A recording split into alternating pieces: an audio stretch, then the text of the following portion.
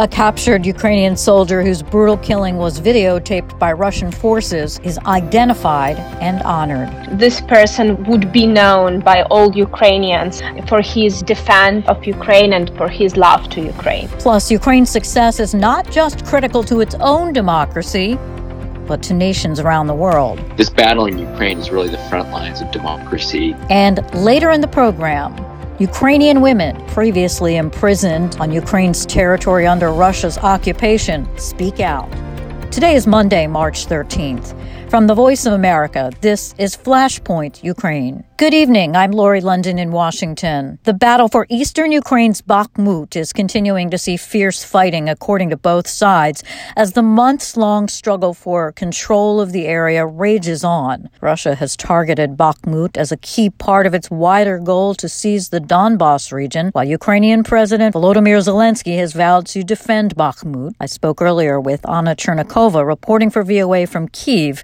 Anna, before we get to Bakhmut, I understand that President Zelensky honored the Ukrainian soldier who was executed recently by Russian soldiers, and that whole execution was videotaped. What can you tell us about what he'd said to honor this hero? Yesterday in the evening, the Security Service of Ukraine confirmed the identity. So now we know that the name of the soldier who was executed is Alexander Matsievsky. He was captured by Russian soldiers in a battle next to Bakhmut. President Zelensky yesterday in his evening speech, he had quite a long speech yesterday, and he mentioned that this person would be remembered and would be known by all Ukrainians, that he is honoring him with the highest award that Ukraine has, the award of the hero of Ukraine, for his defense of Ukraine and for his love to Ukraine. So now the family will have a chance to say the farewell to their family member, because as we know, Security Service of Ukraine had access to the body, and this is how they managed to confirm their identities. I understand that the fierce fighting in Bakhmut is continuing. Tell us what you're hearing. Yes, Bakhmut is getting even hotter, at least according to the announcements by the General Staff of Ukraine and by General Syrsky, who is responsible for that area from the Ukrainian armed forces. He confirmed that Russian forces are trying to get to the central part of the city, and these tries are sometimes successful, sometimes not. But for the moment, the central part of the city remains under Ukrainian control. At least this was the latest update from the official Ukrainian military sources. We are hearing that very heavy fightings continue every day, and a lot of losses from both sides, particularly from Russian sides. This was reported from the Ukrainian authorities as well. And also we're hearing that there are a lot of losses from the Wagner Group representatives.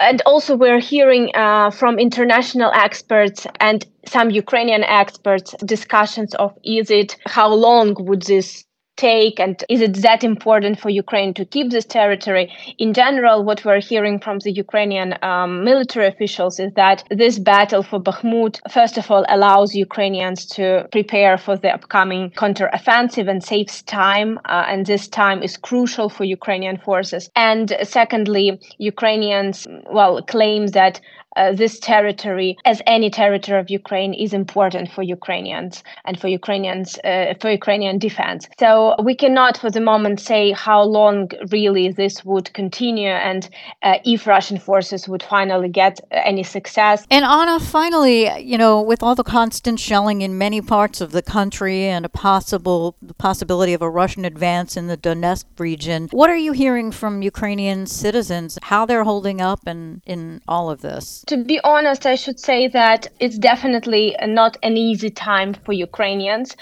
despite the fact that most of people are getting used to the fact that the whole-scale war is ongoing and that shelling happening all the time and that risks are that high. I think that what's important to mention that Ukrainians are really looking forward to this coming counteroffensive, which was announced, and no one knows exactly the date dates or the exact time when it's going to start, but definitely this is something what is discussed very actively within the society. So Ukrainians are hoping for the international support and for the weapons to arrive soon, and for Ukrainian soldiers to finish their preparations, their trainings, which they have with foreign tanks currently, so then they can start the counteroffensive. And I think that this, counteroffensive topic is kind of one of the main within the society right now.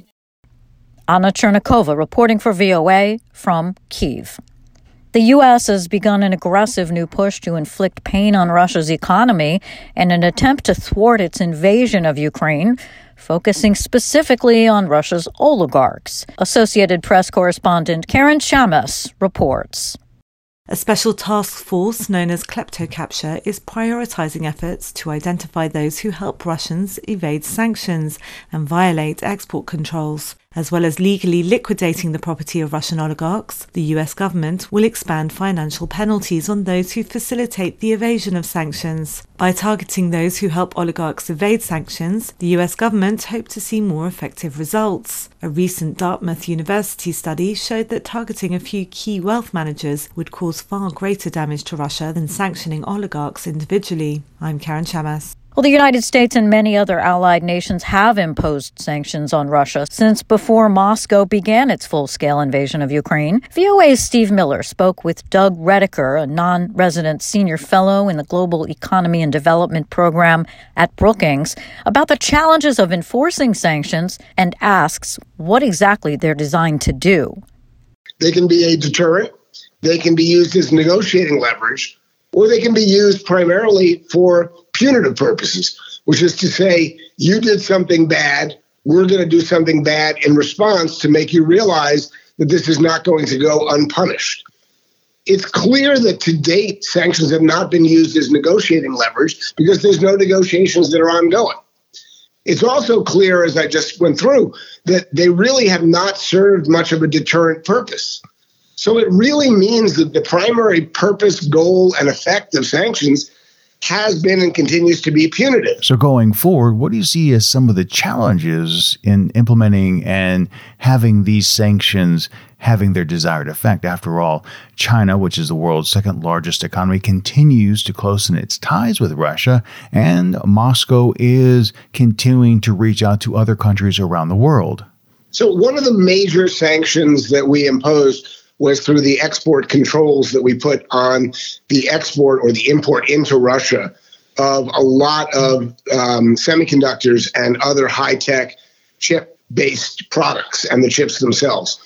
That means that Russia, on the military side, has been unable to actually create or manufacture high-tech weapons, so smart weapons. That's why you see a lot of the armaments that they're using are dumb. They are blowing up apartment buildings, in part because Putin is intending to sow fear, but also because they don't have the smart weapon technology that allows them to be more precise in how they're targeting things. But on trade more generally, you're completely correct that it's not just Russia and China, but Russia and India, Russia and much of the rest of the world, the so-called global south, has actually picked up. Part of that is because sanctions are easy to impose and sometimes hard to enforce. So necessity being the mother of invention, what we've done by shutting off Europe and US and other G7 trade and finance channels is create an enormous necessity, which other countries and individual entities have been willing to try and fill those gaps. Where there's a need, there's a way. And so to some degree, one of the uncomfortable realities is some of the sanctions that we and our G7 allies have imposed have resulted in the creation of these alternative channels that are beyond our transparency. We can't see them. And that's a bad thing going forward. So, going forward, what are the key challenges to address these transparency issues so that sanctions can possibly ultimately have their desired effect? Well, the U.S. has played and continues to play a unique role in the global financial system because the U.S. dollar is still the reserve currency of choice and the unit of transaction of choice in global trade and transactions. But that is not always going to be the case. So there is a risk that if we, the U.S. in particular, but if we and our G7 allies don't act in lockstep, then other alternatives will be found. Countries, this is political science 101, and it may not be pleasant, but it's true. Countries don't have friends, they have interests. If the U.S. doesn't explicitly sanction or threaten secondary sanctions on your financial institutions, then those countries are going to find a way to actually buy at discounted prices. That's what we've seen. The U.S. continues to maintain that dominance if we decide to go there, meaning if we decide to say to a big bank that if you continue to break sanctions, we are going to sanction you to the point where you are not going to be able to transact in U.S. dollars. That is a huge move, and one that the U.S. government has been very reluctant to go down that route, and we have been reluctant to do so for good reason. So, number one, sanctions work if you coordinate them with the other major currency central banks and countries of the world. Let's call it the G7 plus Switzerland. But that's hard to get because those countries aren't always aligned with the U.S. And even then, it is a real decision that senior political figures have to make as to whether you really want to go down the route of saying we've threatened you with secondary sanctions, now we're going to pull the trigger, because that escalates the tensions at a very high level of geopolitics that sometimes isn't worth the cost. So sanctions are great as a threat, but if you're trying to enforce them, number one, it's hard because you don't know where the transactions are all taking place. And number two, if you really go down the route of sanctioning those that are breaking the sanctions that you first imposed, you can end up in a very serious escalation at a geopolitical level with countries where those relationships are very complicated, in particular China. Doug Redeker, Senior Fellow in the Global Economy and Development Program at Brookings, speaking with VOA's Steve Miller. With authoritarianism on the rise globally, experts say Ukraine's ultimate success in this war for its sovereignty is not just critical to its own democracy, but also for the democracy of nations around the world. I talked about it with Jonathan Katz, Senior Fellow and Director of Democracy Initiatives with the German Marshall Fund. The current conflict hits an authoritarian-led government, an autocrat, Vladimir Putin, and his government, and Ukraine, a democracy seeking to integrate Euro-Atlantic institutions, wants to be a member of the EU, NATO, has taken many steps towards both achieving those objectives, but also shedding its past and its connection to the Soviet period, where obviously there was no democracy. There was little in the way of human rights in Ukraine. And so Ukrainians, many who I've had an opportunity to work with over the last 2 decades, have strived to change their country and to move it closer to the democratic world. And it's been a struggle for Ukrainians to do that, to make reforms in the light of the challenges they have internally, including issues like corruption or at times weak institutions not really prepared or capable of transitioning the country in the way that Ukrainians, when you look at polling numbers, overwhelmingly want their country to be democratic, to be free of corruption, to be part of Europe, but mainly part of the democratic world. And I think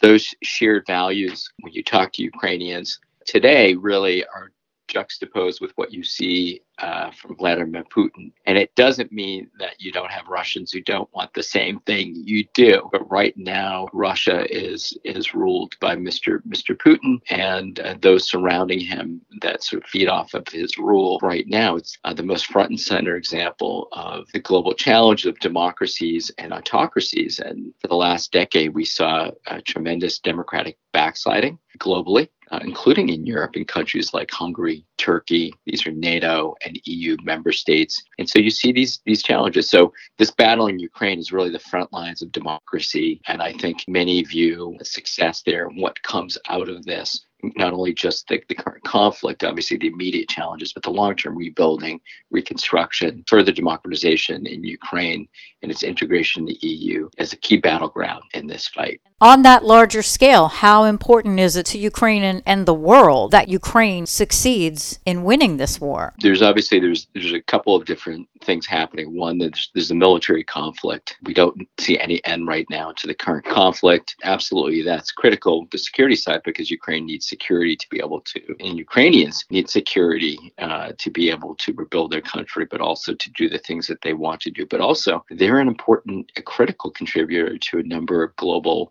supply chains.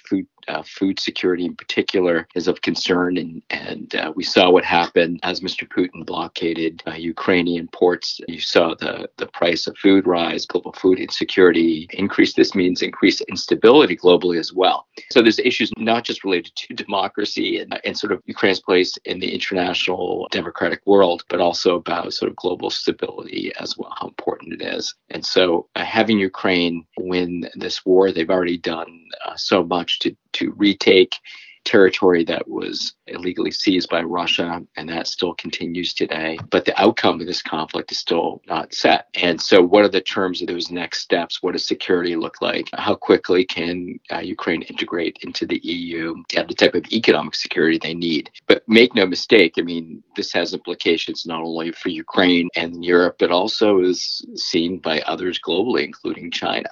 And of course, everyone has real concerns, including in Washington and Europe, particularly in the Pacific, about how this conflict in Ukraine could impact thinking in China about Taiwan and the use of military force to do something similar to what we see Russia doing. And it's very disturbing, obviously, to hear reports of the Secretary of State and U.S. government officials saying, hey, we've got some credible information about the potential for the types of support that China might provide to Russia. We already know that there is some leaking of technology and things that are flowing from China to Russia. But the situation in Ukraine, the resolve of the West to support and maintain support for Ukraine as well, it's a test of our own democracies, of our willingness to stand up for the values that we share with Ukrainians right now. So there's a number of interconnectors, things that could be impacted if this war goes in the wrong direction. And I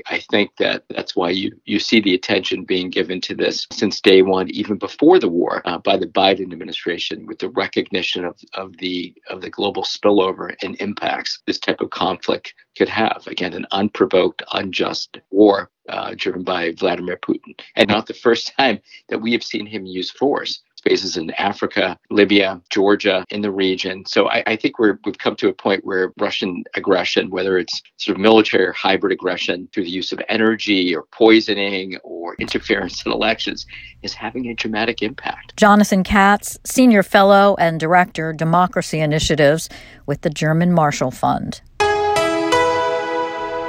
You're listening to VOA's Flashpoint Ukraine. I'm Lori London. As Russian tanks rolled into eastern Ukraine a year ago, millions of Ukrainians fled to Poland. Many came by foot through the Medica border crossing, where aid agencies mounted a huge emergency response. 12 months on, VOA's Henry Ridgewell returned to Medica to see what has changed and how authorities are preparing for a possible new wave of refugees. Upside down by Russia's invasion. He and his mother, Julia, fled Kiev a year ago. They stayed in Dnipro, but were forced to flee again as the city came under attack, and have just arrived at the Polish border town of Medica. Now they have a new plan. Julia's new partner is a truck driver. They will live with him in the truck as he drives around Europe. It's not so bad because it's very warm and we have light, electricity, and it's very interesting for my son. I have 3 years old son, and it's not so bad. It's really safety for us. Polina Osadcha helps look after Daniil. Osadcha is a refugee who now works for the United Nations at this reception centre at the Medica border crossing.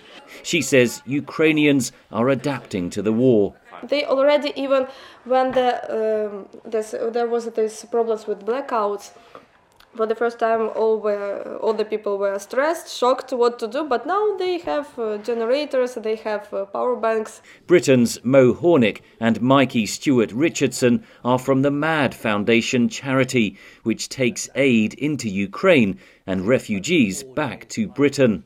But today they have a feline passenger. This little guy's owner has been living in the UK for a little while and was really desperate to be reunited with his mum. So we have helped organise some transport. It's more important than ever almost that people remain aware of the situation in Ukraine. I think a lot of people may feel a little bit fatigued by the news that they see, but the situation is still very, very desperate. At the Medica crossing, much has changed in a year. At the start of Russia's invasion, up to 30,000 refugees poured across this frontier every day. Now only a few hundred cross the border daily. Soup kitchens have been replaced with cell phone stools. Buses quickly take the Ukrainians away from the border. The mayor of Przemysl city, a few kilometres from the frontier, recalls the chaos of a year ago. 40% of all refugees from Ukraine crossing city of Przemysl. So it's a huge amount of people crossing such a small city. A lot of them was very hungry, thirsty, some of them need some medical assistance, medical help. A former supermarket in Przemysl has been turned into a humanitarian hub. The warehouse stores huge volumes of food and drink, medical supplies, beds and blankets. There are fears that a renewed Russian offensive will create a new wave of refugees. We have all that logistics system ready to expand. We have still a lot of beds stored in schools, things like that. So we're ready for that situation again. But hopefully that situation will not happen again. Russia's invasion brought millions of refugees to Poland and large-scale land warfare to NATO's doorstep. With little sign of an end to the conflict, all sides are preparing for a long war. Henry Ridgewell for VOA News on the Poland-Ukraine border.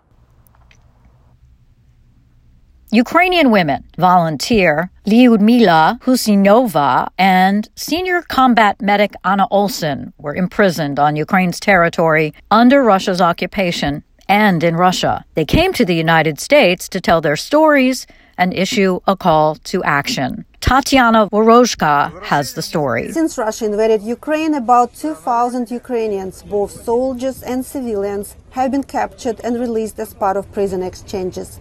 2 Ukrainian women, a volunteer and a combat medic, came to the U.S. to tell their story after they were released following a prison exchange with Russia. I wasn't allowed to sit or lie down from 6 a.m. to 10 p.m. I had to pace or stand. Once I got so tired, I climbed into bed a few minutes before 10. They threw me down and started beating me. Lyudmila Husinova was detained in the Donetsk region in 2019 after the city residents complained about her pro-Ukrainian stance. The next 3 years she spent at a Donetsk detention center with criminals. I slept next to women I didn't know. One had tuberculosis. In October 2022, Husinova was released during a women prison exchange. In April 2022, combat medic Anna Olsen was in Mariupol and had almost 1,000 wounded in her care. When her brigade surrendered, she spent months in prisons in Olenivka, on the occupied territory in Ukraine, and in Russia, in Taganrog, Kursk, and Belgorod region. Russia has repeatedly refused to directly address any incidents of mistreatment of prisoners, alleged war crimes or torture. Moscow has labeled them fake news or even, in some cases, staged attempts by the Ukrainians to discredit Russia. Tatiana Vorozhka for VOA News, Washington. And that'll do it for us today. Stay up to date with continuing coverage on Ukraine and news from around the world 24 hours a day at voanews.com. And on social media, just follow VOA News. On behalf of the entire FLASHPOINT Ukraine team, thanks so much for listening. Until next time, I'm VOA's Lori London.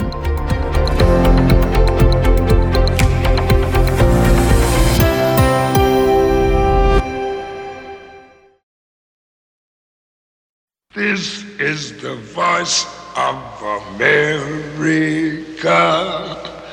Washington, Z, DC.